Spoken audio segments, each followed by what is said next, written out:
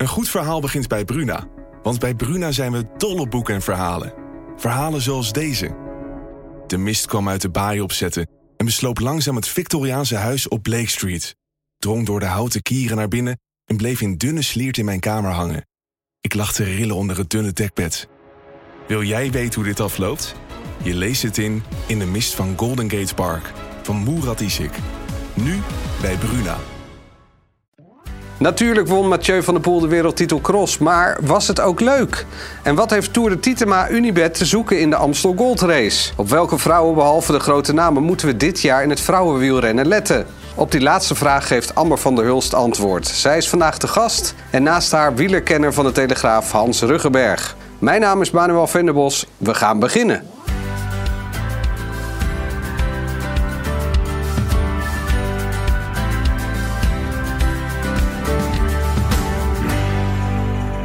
Heel hartelijk welkom. Leuk dat je kijkt naar het Cycloo Wielercafé. Hans, leuk dat je er weer bent. Ja, nee, ik heb er zin in inderdaad. Vorige keer was het ook gezellig met Nicky. Nu is Amber er. Ja. Dus, dat gaat ook leuk worden, toch? Ja, je bent vandaag voor het eerste gast, Amber van der Hulst. Maar aan de andere kant, je zit niet op een fiets. Ja, logisch, je zit op een stoel. Maar je zit langs de kant met een blessure. Ja, een soort welbekende wielerkwaal eigenlijk. Een liesslagader. Ja. Bij mij, je hebt verschillende variaties, maar ik heb dan een knik. En daarvoor ben ik inmiddels 3 keer geopereerd. 2 keer in Nederland. En dat mocht niet baten. En nu ben ik 4 weken geleden in Parijs geholpen. Daar gaan we het zo meteen uitgebreider over hebben. Maar hoe is dat om dan nu aan de kant te zitten als het voorjaar weer gaat beginnen? Ja, lastig. Ergens wil ik het ook ontwijken om het niet te zien. Want in wat voor stoel kijk ik het letterlijk? Als toeschouwer of als renner zelf? En dat... Ja, beantwoord die vraag eens. Ja, dan probeer ik het toch nog als renner zelf te zien. Omdat ik ben wel bezig om nog zometeen weer die renner te worden. Hopelijk is mijn blessure verholpen. Dus dan kan ik een beetje kritisch kijken hoe ze het nu doen en waar ik dan zometeen wil staan. En dan zit je te kijken van die kan ik wel hebben of die kan ik niet hebben? Wel. Ja. Ik kan het beter. Ja, maar dat is... Ja, en gewoon welke renner goed zijn geworden. En zo'n beetje. Ja. En toch ook wel leren op welke momenten het gebeurt in de koers. En koersen kijken blijft gewoon mooi. Dat blijft altijd mooi. Ja. Nou, we gaan het daar zo meteen zeker ook nog over hebben. Maar eerst eventjes de actualiteit. 4 minuten waren we onderweg en toen was eigenlijk het veldrijden beslist. Zowel bij de man als de vrouw, inderdaad. Mathieu van der Poel en Fem van Empel waren een klasse apart. Wat ze eigenlijk heel het seizoen al laten zien.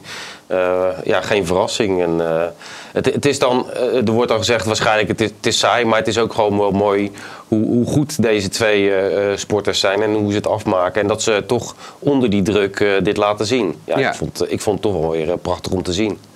Mathieu wint voor de 6e keer, dus nog 2 keer, dan heeft hij het record en dan kan hij stoppen. Ja, dan heeft hij het record. Het is de vraag hoeveel winters hij nog gaat doen. Want hij vindt het niet meer zo leuk. Vanwege die toeschouwers, vooral in België ook. Hè, met bier gooien, zelfs urine, spugen, boer roepen. Ja, het is ook niet leuk natuurlijk om op die manier aan koers te rijden. Het lijkt de Nederlandse publieke omroep wel. ja, precies. Ja, en daar vinden mensen het ook niet leuk meer. Dus ik ben wel benieuwd hoe lang hij het nog gaat doen. Tuurlijk, hij zal dat record best wel willen hebben, maar als je het gewoon echt niet meer leuk vindt om je koers te rijden, dan stop je ermee. Ja, of dan gaat hij alleen een WK rijden. Dat kan hij natuurlijk ook gewoon door al die andere veldritten lekker over te slaan en dan dit WK. Dit alsnog te winnen dan? Precies, ja. Is dit ook jouw métier? Zit je hier naar te kijken? Veldrijden kijk ik altijd. Ja, Want dat moet vanwege de familiegeschiedenis. Oh, nee. Want je opa was een goede veldrijder. Klopt, ja. Dat was echt wel door sloten lopen en springen en doen. Maar nee, ik heb voorheen ook altijd veld gereden. Bij de jeugd. Dus, en het blijft gewoon mooi, dat bagger. En de controle op de fiets, techniek. Ook het spelletje. En ergens bij de weg zie je heel erg het teamspelletje. En hier heb je dat niet. Natuurlijk mag je geen gaten van elkaar dichtrijden. Maar het is gewoon ieder voor zich. En het is gewoon koers. En dat maakt het een mooie sport. Ja. Maar het is natuurlijk eigenlijk hoe zeg je dat? Een Vlaamse sport. Tenminste, daar is het nog groter. En nu is gewoon het hele podium, zowel bij de mannen als de vrouwen, zo'n beetje oranje. Ja, die Belgen die zullen wel aardig geïrriteerd zijn nadat die Nederlanders het zo hebben overgenomen. Want pak een beetje 10 jaar geleden, toen werd het altijd het Nationaal Belgisch Open genoemd natuurlijk, het WK veldrijden. Ja, en nu troeven de Nederlanders eigenlijk aan alle kanten af. En dat zal toch wel heel erg veel pijn doen. Maar goed, het is wel de verdienste natuurlijk van al die Nederlanders die dit elk jaar niet willen laten zien. En ja, die vrouwen die domineren natuurlijk met nog een breder veld, bij het veldrijden. En Mathieu doet het eigenlijk alleen bij de mannen. Dus bijzonder. En een grootheid nam afscheid, Stibar. Hoe groot was die veldrijder? Nou, hij is wereldkampioen geweest 1 keer. En ik bedoel, zeker omdat het in Tabor was natuurlijk, in Tsjechië, is het wel mooi dat hij dan daar afscheid neemt op die manier. En als je wereldkampioen bent, dan ben je in jouw sport wel een grote natuurlijk. Dus wat dat betreft, mooi dat hij op die manier afscheid kan nemen. Ja. 3 keer wereldkampioen, toch? 3 keer, ja. Nou ja, dus ben je al een klasse apart inderdaad. Dan zit je gewoon in het toplijstje van de veldrijders. Ja. Als het dan het veldrijden geweest is, dan gaan we toch voorzichtig wel vooruitkijken naar de weg, toch? Dat is wel een beetje het moment. Ja, zeker. Ik bedoel, na het WK, maar ook omdat Mathieu van der Poel nu waarschijnlijk, die gaat natuurlijk nu de weg op. Dus dan ga je automatisch ook die kant op kijken. Mijn vraag is ook meteen, wat gaat hij rijden? Want dat programma is nog niet bekend. Dus ja, ik ben wel benieuwd inderdaad met de klassiekers vooral die eraan komen. Want dat wordt zeg maar het eerste echte hoogtepunt natuurlijk waar we naartoe gaan kijken. Ja. Een van de renners die al in actie kwam is Etienne van Empel. Daar heb ik een videobelverbinding mee gehad vanmiddag. Over het rijden in Italiaanse ploegen. Ja, in 2019 ben ik voor het eerst in een Italiaanse ploeg terechtgekomen. Bij Neri Sottoli. En dus eigenlijk is dit al mijn 5e jaar in een Italiaanse ploeg. Ja, want nou ben je 29, een van de oudere renners ben je dan al, moet ik dan toch zeggen. En als we kijken naar de aankopen die zijn gedaan, dan lijkt het wel alsof jullie ploeg bezig is om een startbewijs voor de Giro te krijgen. Ja, klopt. Dat was wel de bedoeling, maar er is helaas niet gelukt dit jaar. Dus we hebben best wel wat versterkingen bijgehaald. Ook veel jongens, wat oudere jongens met ervaring. In de hoop toch een wildcard voor de Giro te krijgen dit jaar. Maar helaas hebben we daarnaast gegrepen. Nee, ik hoor je tussen de regels toch een beetje door zeggen dat je best wel baalt dat de Giro niet doorgaat. Klopt dat? Ja, dat is wel jammer dat we daar niet mogen rijden. Het is toch een van de grootste wedstrijden van het jaar. Ja. Maar goed, nu zal er in mei een beetje een gat in het programma zijn. En dan hebben we vanaf juni, juli ook nog superveel koersen. Dus, in 2020 heb je hem 1 keer gereden. Hoe was dat? Ja, hele mooie ervaring. En, een paar keer meegezeten in een vroege vlucht die ook tot de finish kwam. En ik hoopte ooit nog wel een keer terug te komen om dat proberen te verbeteren. En vorig jaar kregen we een uitnodiging, maar was ik zelf gewoon niet goed genoeg in vorm om deel uit te maken van de selectie. Dus dat was jammer. En dit jaar zijn we niet uitgenodigd. Dus, nee. En moet je dan komende jaren nog een keer. Ja, die hoop zit er nog wel in? Ja, zeker. Ik hoop ooit nog een keer terug te komen. Maar voorlopig als ik in een pro-continentale ploeg moet je ook een beetje geluk hebben met de wildcards. Ja. En dit jaar heeft de organisatie gekozen voor andere ploegen. Dus is er weinig aan te doen. Is zeker waar. Zet hem op in de ronde van de Tour de la Provence. In Taiwan en Turkije. En wie weet dan volgend jaar de Giro alweer. Ja, inderdaad. Eerst nog een contract afdwingen. Maar goed, wie weet volgend jaar de Giro. Nou, wie weet. Zie je hem volgend jaar rijden? Ik hoop het wel voor hem. In zo'n Italiaanse ploeg is het natuurlijk hartstikke leuk om de Giro te rijden. Dus wie weet gaat het hem lukken, ja. Ja. Ja. Uit de klassieke hoek is ook het eerste nieuws gekomen. De Amstel Gold Race nodigt Tour de Tietema-Unibet uit. Wat vind je daarvan? Ik vind de Tour de Tietema een beetje een aparte ploeg, moet ik zeggen. Vooral vanwege de oprichter. Die volgens mij vooral heel erg graag in het nieuws wil zijn en zichzelf wil profileren. Ook het feit dat hij een jaar wielrenner is geweest, is hartstikke leuk dat hij probeert. Maar nu is hij weer mee gestopt. Dus ik vind het een beetje een rare ploeg. Ik weet niet wat ik ervan moet denken. Maar het zal ook bij de Amstel Gold Race wel zoiets zijn van... die jongens...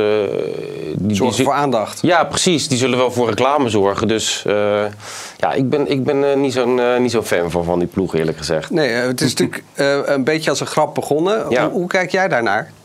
Nou ja, ik denk dat ze wel de fans dichter bij de renners brengen met social media en YouTube. Dus het is wel een mooie manier om het wielrennen te volgen. Dus dat is wel weer... Ja, en ik snap de afweging wel van de Amstel Gold Race om hun te brengen. Want misschien brengt dat net wat meer aandacht. Ja. Dus Dus vanuit marketing en zeker, aandacht snap je het. Ja. Maar vanuit het sportieve oogpunt... Misschien een jaartje wachten. Maar omdat ze net om het hoekje echt... Ze hebben echt wel grote stappen gemaakt. En daar heb ik echt wel respect voor. Dan nog een ander punt wat ik hier had opgeschreven. Egan Bernal. Wat kan die nog eigenlijk? Kan die nog terugkomen op het hoogste niveau? Ja, ik denk dat het lastig wordt. Die jongen die heeft de dood in de ogen gekeken natuurlijk met dat ongeluk. En we hebben vorig jaar gezien dat hij het probeerde om weer een klassement te rijden. Maar ja, dat is gewoon niet gelukt. En ik heb hem toevallig vorig jaar oktober heb ik hem in Singapore nog gesproken. En ja, je merkt wel dat de ambitie er nog is. En hij is nog niet, het is nog een 20er. Maar ik denk niet meer als je zo'n zwaar ongeluk hebt gehad. Je ziet het ook bij Chris Froome, is natuurlijk wel een stuk ouder. Die heeft ook een heel zwaar ongeluk gehad. Die komt ook niet meer op dat niveau. Al denkt hij dat misschien zelf nog wel. Nou ja, Bernal denkt het misschien ook wel. Want hij zegt na het Colombiaanse kampioenschap... zegt hij dat hij zich weer de oude Bernal voelde. Dus de man die in 2019 de Tour won en 2021 de Giro. Ja, natuurlijk zegt hij dat. Want het is een ambitieuze jonge man en die wil gewoon nog steeds het hoogste bereiken. Die weet wat hij in het verleden heeft gedaan. De Giro en de Tour gewonnen. En dat wil hij graag natuurlijk weer doen. Dus dat moet hij ook roepen als profielrenner. Maar als je lichaam zo'n klap heeft gehad... om dan een klassement in een grote ronde te winnen... met alle anderen die er zijn... Pogacar, Vingegaard, Remco Evenepoel komt eraan... ga dan maar tegen die jongens opboksen. Ik denk dat het gewoon niet meer gaat lukken. Het zegt ook wel iets dat zijn ploeg Ineos hem nog niet op de lijst heeft staan... voor de grote rondes. Dat zal zeker ook iets zeggen. Ik bedoel, hij heeft nu een paar jaar... Hij heeft vorig jaar dan echt wel voor zichzelf ook... die mogelijkheid proberen te pakken om het te laten zien. En dat is niet gelukt. En bij Ineos gaan ze dan toch ook wel even verder kijken. Ja, zeker. Ja. Voordat we over jouw carrière gaan praten... kijken we eventjes naar onze wekelijkse rubriek... De foto's van Cor.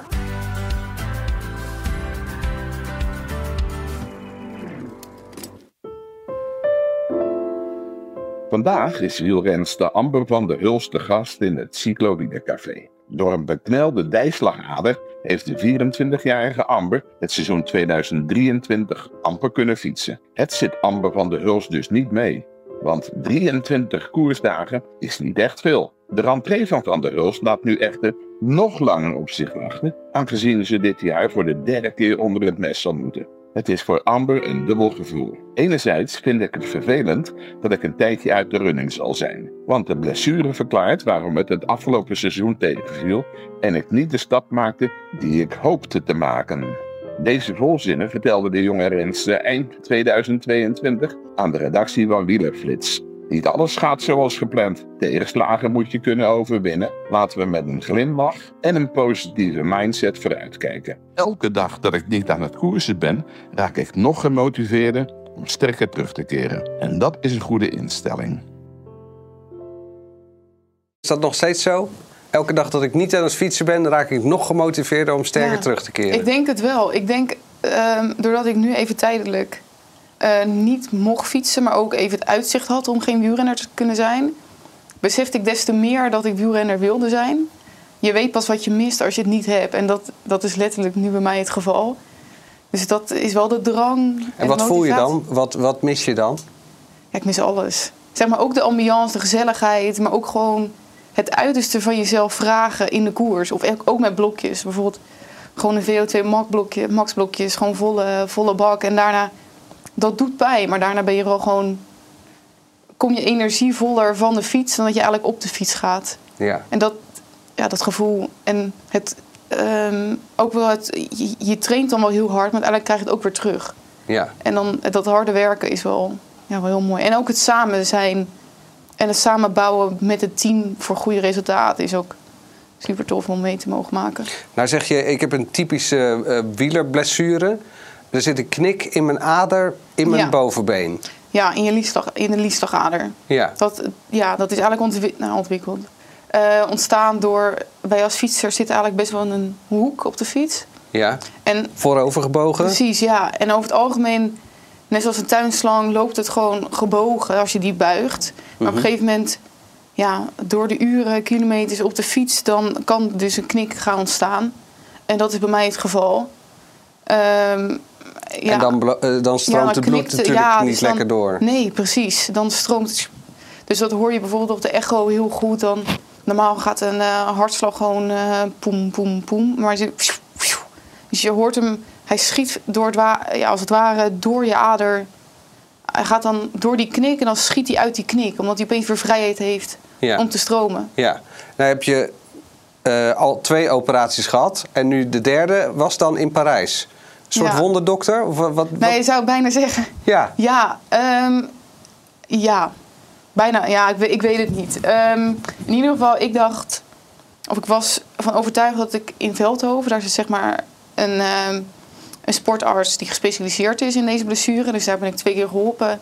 Mm-hmm. En na die tweede operatie. In het Maxima Medisch Centrum? Ja, klopt, in Veldhoven. Daar, ze konden voor mij niks meer doen. Ze hebben ook, dat was gewoon het einde. Dus het was gewoon die blessure, helaas, bij jou is het einde carrière, stop ermee. Dus dat heb ik ook echt wel overwogen van oké, is dat dan het einde? Maar ik kon mezelf niet overtuigen in het, zometeen over een paar jaar, dan heb ik er alles aan gedaan. Dat is een beetje de vraag die ik heb gehad. Ja. Toen dacht ik eigenlijk niet. En ik wist van een paar renners die in Parijs zijn geweest, dacht ik wil daar gewoon een second opinion en kijken wat hij over mijn medische dossier heeft te zeggen en onderzoeken.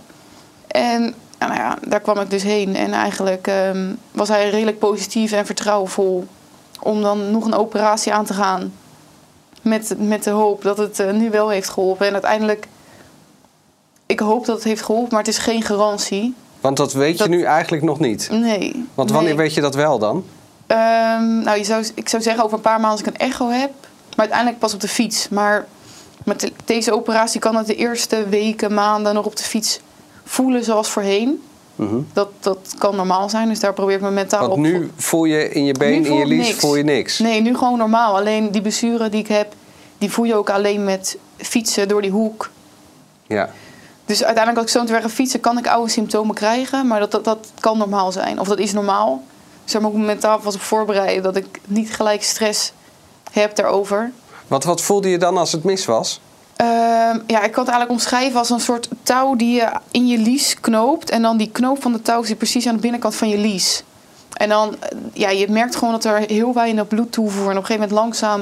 Ik vind het een goede omschrijving, want ik voel het echt gewoon bijna in mijn lies. Nou, op een gegeven moment, heel veel mensen vroegen het van hoe voelt het? Ja, op een gegeven moment in koers, als je hard gaat, fiets je gewoon tegen een muur en dan kan je niet door die muur. Ja. Toen dacht ik, hoe voelt het? En toen dacht ik, oprecht gewoon het touw met de knoop. En dat is hoe ik het kan omschrijven. En nu moet je de hele tijd die mindset hebben van, die operatie is goed gegaan, ik ga weer bouwen. Ja, eigenlijk wel. Maar ook weer, als renner was ik heel erg georganiseerd in de zin van, als ik een wedstrijd had gehad, wilde ik gelijk weten, oké, wat ga ik zo meteen trainen? Wanneer ga ik op trainingskamp? Hoe kan ik beter worden? Dit mis ik in een wedstrijd. Dus ik wil bijvoorbeeld sprintjes, heel veel sprintjes doen, kort. Maar nu kan het allemaal niet, omdat ik natuurlijk niet weet wat er gaat gebeuren na deze ingreep. Ja. Dus ik leef echt op het moment. Dus nu is het gewoon, wachten tot ik weer op de tax kan, heel rustig fietsen.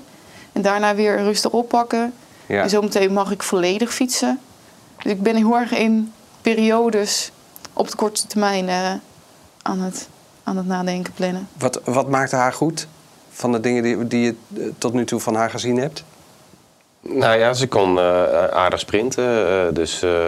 En het is, ja, als je gewoon niet een goede doorbloeding in je been hebt, dan is het gewoon moeilijk om je top te halen. En ik hoop voor Amber dat het wel weer goed komt en dat ze zich wellicht kan meten met onze nationale toppers, Wiebes en Kool tegenwoordig. En dat we haar gaan zien. Dat hoop ik echt. Ja, dat zou natuurlijk super mooi zijn. Je hebt al wel successen gehaald op de baan. Ga je dat ook nog weer oppakken of ga je echt concentreren op één ding? Nee, uiteindelijk is het wel... laat ik zeggen, eerst maar terugkomen, dan de weg en dan de baan. Maar ik hoop wel de baan daarin mee te nemen. Dat is wel de ambitie. Maar dat moet wel in het programma passen. De weg is wel één, zeg maar. Dat is wel overduidelijk. En ik denk dat ook de baan daar een goede toevoeging op is. En de weg is weer een goede toevoeging op de baan. En heb je daar al een concreet plan voor? Nee. Nog helemaal niet? Nee, maar uiteindelijk zeg ik heb gewoon 2 werkende benen nodig. En als ik dat heb, dan heb ik oprecht rust dat het goed gaat komen. Ja. Maar dat heb ik eerst even nodig. En dan trainen. En dan weer aansluiten bij evenementen. En wanneer weet je of je 2 werkende benen hebt? Als ik ga trainen. Ja, en wanneer mag je dan weer gaan trainen? Ik mag in maart. Maar dan kan ik dus wel nog die oude symptomen hebben. Dus dan moet ik voor mezelf niet gelijk de conclusie stellen dat het is weer mis. Precies, ja. Dus en de oude symptomen, maar dan... En betekent dat ook dat je je dan nog moet inhouden met trainen? Of mag je al nee, wel ik ben volledig belastbaar. Dus dat helpt wel. Dus ik heb er wel heel veel zin in om zo meteen weer... Ook het samen fietsen, want afgelopen jaar heb ik weinig gefietst. Omdat dat niet geadviseerd werd. Mm-hmm. En dan mis je toch wel het samen trainen, het samen de uurtjes maken, Nederland verkennen. Maar hoe ga je dat dan nu samen doen? Want je zit niet meer onder contract bij een team. Nee, klopt. Eerst trainen en dan laten bewijzen, daarom met waardes, dat ik goed genoeg ben. En dan hopen dat er iemand me aanneemt. Zit wel hier iemand vol met pit en passie om nog ervoor te gaan, hè? Ja, zeker. Dat vind ik wel mooi om te zien, inderdaad. Ja. Maar dat moet ook. Hè. Als je topsporter wilt zijn, dan heb je te maken met grote tegenslagen in je leven. Daar ontkomt niemand aan. En helaas voor Amber is dat nu het geval. En de manier waarop zij inderdaad... zegt dat ze er weer voor wil gaan. En dat vind ik wel mooi. Maar, en dat tekent haar ook. En als het goed komt, dan denk ik ook wel dat het echt goed gaat komen met haar als wielrenster. Want als je zoveel mentale veerkracht hebt, dan ga je ver komen. Ja. Laten we dan even in de glazen bol kijken. Het voorjaar. Wie zie jij naar boven schieten bij de dames? Nou, ik ben nu wel heel erg benieuwd naar Fem van Empel. Hoe zij... Omdat zij natuurlijk de cross heeft gewonnen. Precies. En nu wil ze toch iets van wedstrijden op de weg doen. Heeft ze al gedaan. Maar nu, voor mij Gent Wevergem en Ronde van Vlaanderen gaat ze doen. Dus dat is wel... ik ben wel erg benieuwd. Ik zie jou knikken. Zit jij ook daar naar uit te kijken? Nou ja, ik begreep van haar dat ze zoiets had geroepen van... ik wil in die koers wel als knecht wil ik me laten zien. Maar dan denk ik van, volgens mij kan jij makkelijk als kopvrouw in de Ronde van Vlaanderen en Gent-Wevergem... kan jij voor je eigen kansen gaan. Dus misschien is dat ook nog van de onzekerheid van hoe zo echt op de weg eruit gaat komen. Maar het lijkt mij niet dat je als Visma Lise Bike gaat zeggen... Nou Fem, ga jij maar eens even de bidons halen voor iemand anders. Die zou ik gewoon een van de schaduwkopvrouwen maken. Ja. Of wordt het heersen en verdelen van SD Works? Ja goed, die ploeg die heeft natuurlijk zoveel mogelijkheden. Dat is ook zeker zo. Maar daarom is het wel goed dat Fem inderdaad nu erbij komt. Want het peloton qua breedte bij de vrouwen, dat wordt wel steeds beter. Hè? Ik bedoel, het is niet alleen maar meer SD Works. Al hebben ze vorig jaar echt wel weer heel erg dominant gereden overal. Ze hebben natuurlijk ook Demi Vollering, Kopecky. Ze hebben, hoe heet ze? Ik ben even haar naam kwijt. Nou ja, goed. Ze hebben gewoon een heel sterke ploeg staan. Wiebes hebben ze natuurlijk ook. Dus ja, er zullen zeker, dat is zeker de kloppen ploeg. Maar daarom is het goed dat de andere vrouwen die om de hoek komen kijken. Zoals een Fem inderdaad. En ik weet ook niet, Puk Pietersen bijvoorbeeld, wat die op de weg kan. Dat is ook een meisje natuurlijk gewoon die heel goed mee kan. En qua sprinten, wordt het gewoon Wiebes en Kool? Ik denk het wel, ja. Ik denk dat hun hebben gewoon bewezen dat ze afgelopen jaar met mij sterk waren en samen het duel aangingen.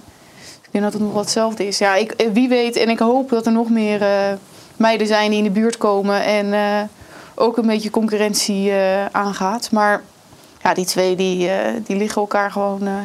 En hoe snel komt daar de naam van de Hulst weer bij? Ik hoop snel. Ja. En ja, Demi Vollering is natuurlijk ook een klasse apart, toch? Ja, ik bedoel, de nummer 1 van de wereld is ze. En ze heeft vorig jaar bijna alles gewonnen wat ze moest winnen, zeg maar. Alleen 2K niet, maar ja, dat was het parcours van Kopecky natuurlijk. Ja. Die vrouw is gewoon sinds zeker Anna van der Breggen, Annemiek van Vleuten er niet meer zijn, is zij gewoon de dominante vrouw, zeker als het bergop gaat. En ik ben ook benieuwd wat zij tegenwoordig weer in tijdritten kan. Want op het WK was het wat minder, maar in de Tour werd ze volgens mij tweede in de tijdrit. Dus die gaat. Dat is de vrouw die in de grote rondes te kloppen vrouw is. En ja, misschien dat Kopecky zich er ook weer laat zien. Die heeft mij vorig jaar wel verrast in de Tour met een heel goed klassement. Ja, en Vollering, ik hoor geruchten over 1 miljoen. Is ze dat waard? Zeg jij het maar aan, hoor. Ik kan daar niet daar iets over zeggen. Ja, weet ik niet. Ja, nou ja, het is een supergoeie renner. Ja. Maar 1 miljoen is veel geld. Ja. En, ja. Maar misschien ook wel terecht. Ik bedoel, bij de mannen gaan dat soort bedragen ook rond. Ja, hoger. Hè? Hoger, Daar gaat het over 1 miljoen inderdaad. Ja, ik denk, UAE zou dat geboden hebben aan haar. Ik vind het wel goed van haar dat ze het geweigerd heeft op een of andere manier. Want ja, dan kiest ze in ieder geval niet voor het geld, maar voor een team waarin ze zich veilig voelt en vrij voelt. En waarin ze haar eigen pad kan kiezen. Dus dat vind ik dan wel weer goed. Maar ja, is het waard? Ze zal dan waarschijnlijk ook meer met social media en zo moeten gaan doen. Want ja, dat zal dan wel gevraagd worden. Ik weet niet in hoeverre ze daar al heel erg mee bezig is. Ik heb er met de hond veel dingen. Ja, precies. Maar goed, ze heeft volgens mij nog niet zoveel volgers dat het allemaal dat bedrag waard is. Maar het is goed dat het vrouwenwielrennen ook daarin inderdaad een sprong aan het maken is. Ja, ik denk dat het ook wel afhankelijk is van de kijkcijfers en hoe alles, niet alleen Demi, maar hoe het vrouwenwielrennen op de kaart wordt gebracht. En ja, dat moet nog heel veel groeien. Ja. En dan, maar ja, UAE is natuurlijk een ploeg met een groot budget, volgens mij. Dus ja. Even snel opgezocht door de redactie. 210.000 volgers heeft ze inmiddels op Instagram. Nou, dat is wel aardig. En over cijfers gesproken. Sprinter Wiebes, die heeft 71 overwinningen. Gaat hij dit jaar naar de 100 toe? Dat is wel heel veel. 29 overwinningen. Ja, het zou kunnen, maar ik denk dat wordt wel heel lastig. Zeker met Kool. Ja, nee, 100 gaat ze dit jaar niet halen. Nee, omdat Kool die heeft zich echt wel opgewerkt tot haar grote concurrenten. Dus 100 is inderdaad dan 29. Nee, dat gaat ze niet redden. Maar ja, 13, 23, 13, 29 is dan net iets te veel misschien. Ja. En zoveel er zijn natuurlijk wel sprintkoersen, maar ja, ze kan tegenwoordig natuurlijk ook klassieke koersen winnen. Maar en wat kunnen we verwachten van de UAE Tour? Sprint, heel veel sprint. Bij de vrouwen. Gewoon bij de vrouwen in het algemeen. Sorry, ja. Sprint en dan de eerste 2 etappes zijn sprintetappes. Dan de derde etappe klim. En daar wordt het klassement gemaakt. En dan de 4e etappe, de laatste, is ook sprint. Dus ik hoop dat er nog waaiers zijn, want alles is natuurlijk open daar. Ja. Dus dan wordt het nog een beetje spannend. Dus dan gaat het weer tussen Kool en Wiebes in de sprint, toch? Ja, Colzoni is er ook. Dus dat is ook een Italiaanse sprinter. Dus ik hoop dat zij zich kan mengen. Maar ja, het kan ook zijn dat Wiebes of Kool de slag mist met de waaiers. En dan ja, kan het zomaar weer anders zijn. Dat gaan we zien. Dan gaan we nu naar de Cycloo voorspelling van de week. En vorige week vroegen we wie het WK veldrijden bij de mannen zou winnen. Nou, dat was echt... Er kwamen eigenlijk alleen maar goede antwoorden binnen. Dat was natuurlijk Mathieu van der Poel. Onder de goede inzenders was Lucas de Vries uit Zaltbommel. Jij wint een prachtig shirt. Dat is dit shirt. Het Cycloo Wielershirt. Ik zal hem even omhoog houden. Dat is deze. Kijk. Heb jij hem al? Nee. Wil je hem? Je hebt geen ploeg, ik wou dus net zeggen, ik kan je kan er zo in fietsen. Deze week hebben we een nieuwe voorspelling. En dat is wie wint de openingsetappe voor de UAE Tour voor vrouwen. Wie denken jullie? Daar kan je je voordeel mee doen namelijk. Ik zit hem nu... Kool of Wiebes, maar dan zit ik hem nu nog op Wiebes. Wiebes? Zet ik hem op Kool. Zet jij hem op Kool? Ja. Nou, dan zeg ik Consonni als favoriet. Als je denkt te weten, stuur het dan naar redactie@cyclo.cc. En dan win je dat prachtige shirt. Maar dit shirt, dat gaat naar jou. Heel erg bedankt voor je komst. Cheers. Zou er bijna Dalida voor instarten. Dat was het weer voor deze maandag. Volgende week hebben we oud-renner Rob Harmeling te gast. Tegenwoordig een van de gangmakers achter Tour de Tietema. Dus tot dan.